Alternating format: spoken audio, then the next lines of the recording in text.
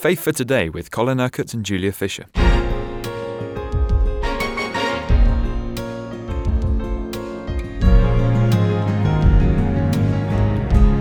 We're starting a new series of programmes, Colin. You are going to take us through the book of Acts, which I suppose really is the story of the early church, written by a doctor. Luke. Yes, by Dr. Luke. He wrote the version of his gospel, probably for some wealthy, influential man called Theophilus. He was putting down in written form, first of all, the accounts, the narratives that were in circulation in bits and pieces about the life of Jesus. He put it together into what we call the Gospel according to St. Luke.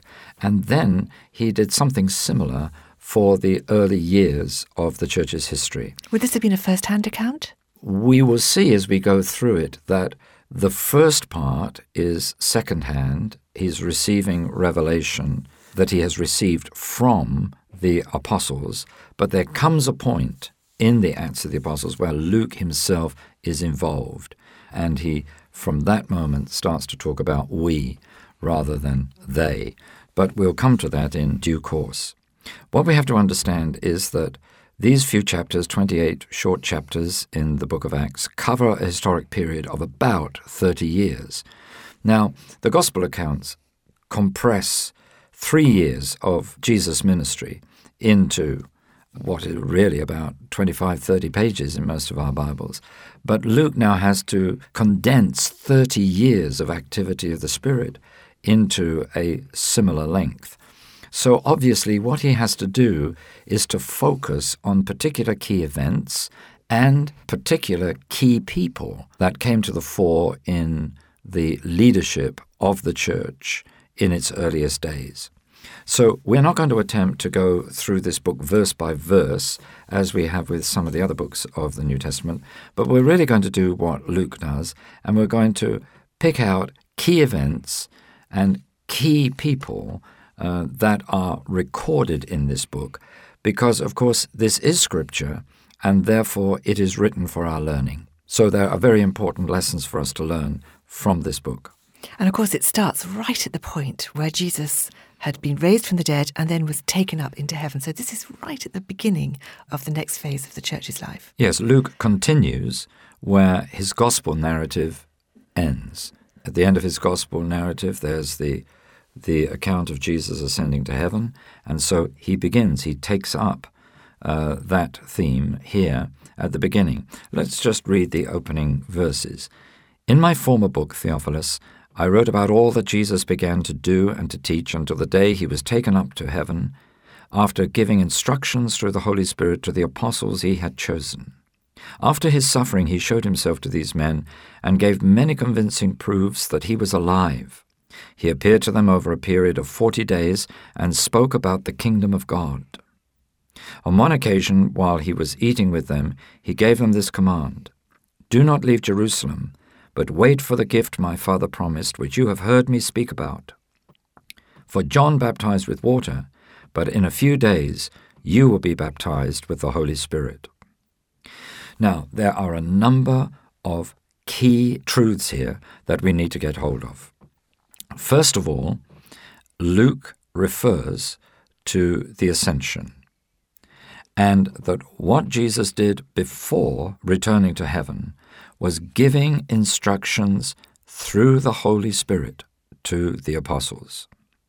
Now, the Holy Spirit was going to come upon them, as Jesus promised, once he had returned to heaven.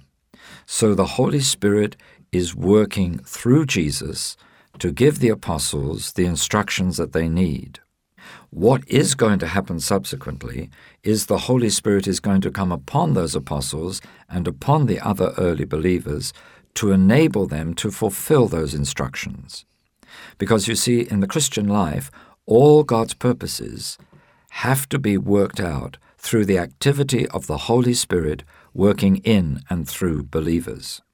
So this whole book is really, it's called the Acts of the Apostles, and that's fine, so long as we remember that it's the acts of the Holy Spirit working in and through the apostles, so that we keep the focus on the fact that the apostles could not have done what they did unless the Holy Spirit had come upon them to empower them. So this waiting period was of vital importance. It was of vital importance.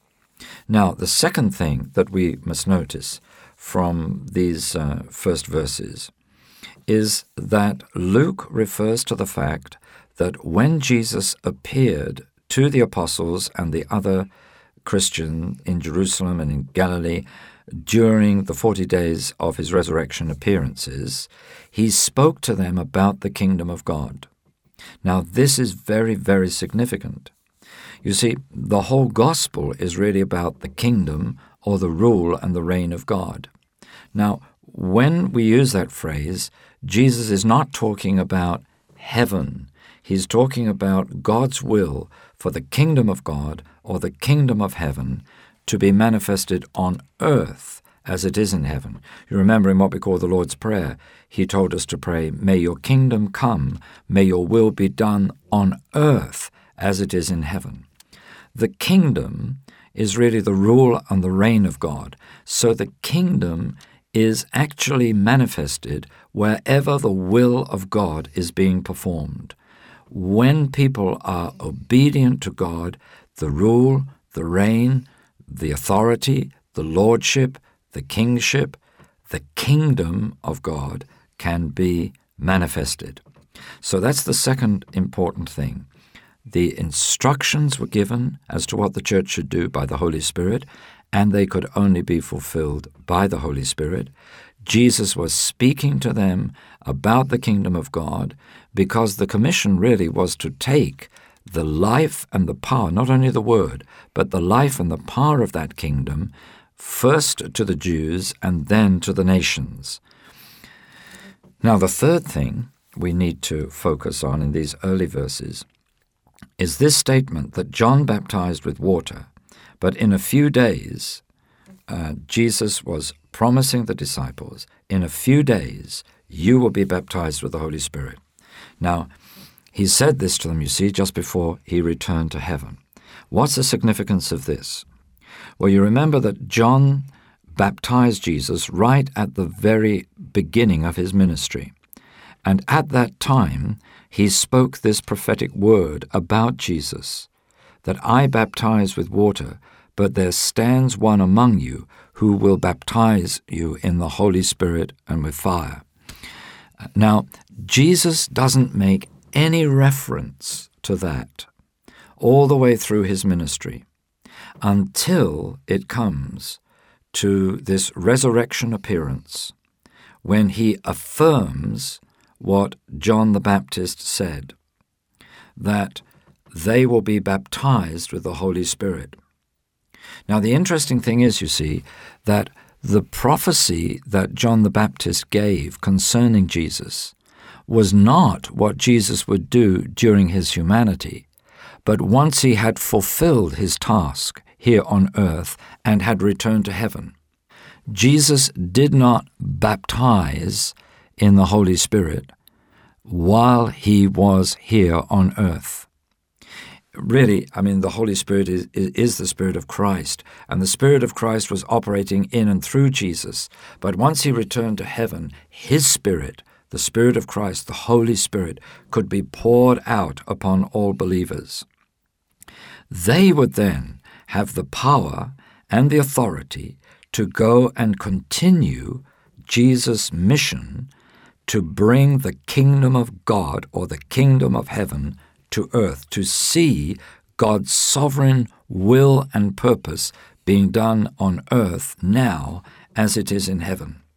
So the whole of the Acts of the Apostles is really how these three things were worked out, how the commission that was given to the church through the Holy Spirit was to be outworked in the power of the Spirit, how the disciples would take the gospel, the life, and the power of the kingdom of God and make it manifest in Jerusalem, Judea, Galilee, and among the nations. And thirdly, that they would be able to do all this because they and all those who were evangelized, all those who came into the kingdom of God, they were baptized with the Holy Spirit. Now, to be baptized is to be submerged, is to be immersed in, is to be completely infused with. So the Holy Spirit had in some way been operating in their lives before this time, but had not indwelt them, had not, if you like, infused the whole of their being with his presence and his power.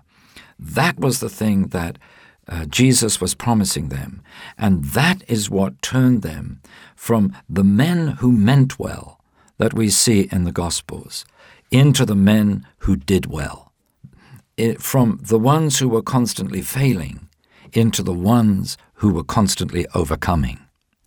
That was the outworking, the result, the consequence of being baptized in the Holy Spirit. And just as that was the consequence for them in those very early days of the church's experience, so it is true today that Jesus wants to baptize people in the Holy Spirit so they are empowered to be the people of the kingdom that he calls them to be. And we must just make it very clear that baptism in water and baptism in spirit are distinctive. When a person is baptized but in water, he is being baptized, so the Scripture says, into Christ. When he is baptized in the Holy Spirit, he is being baptized by Christ. And what a wonderful, wonderful privilege that is, that Jesus Christ himself should infuse the life of believers with his Holy Spirit to empower them for the fulfillment of their ministry, to take the kingdom of God into the world. You've been listening to Faith for Today, presented by Julia Fisher. This program is sponsored by Kingdom Faith. For further information, visit our website, kingdomfaith.com.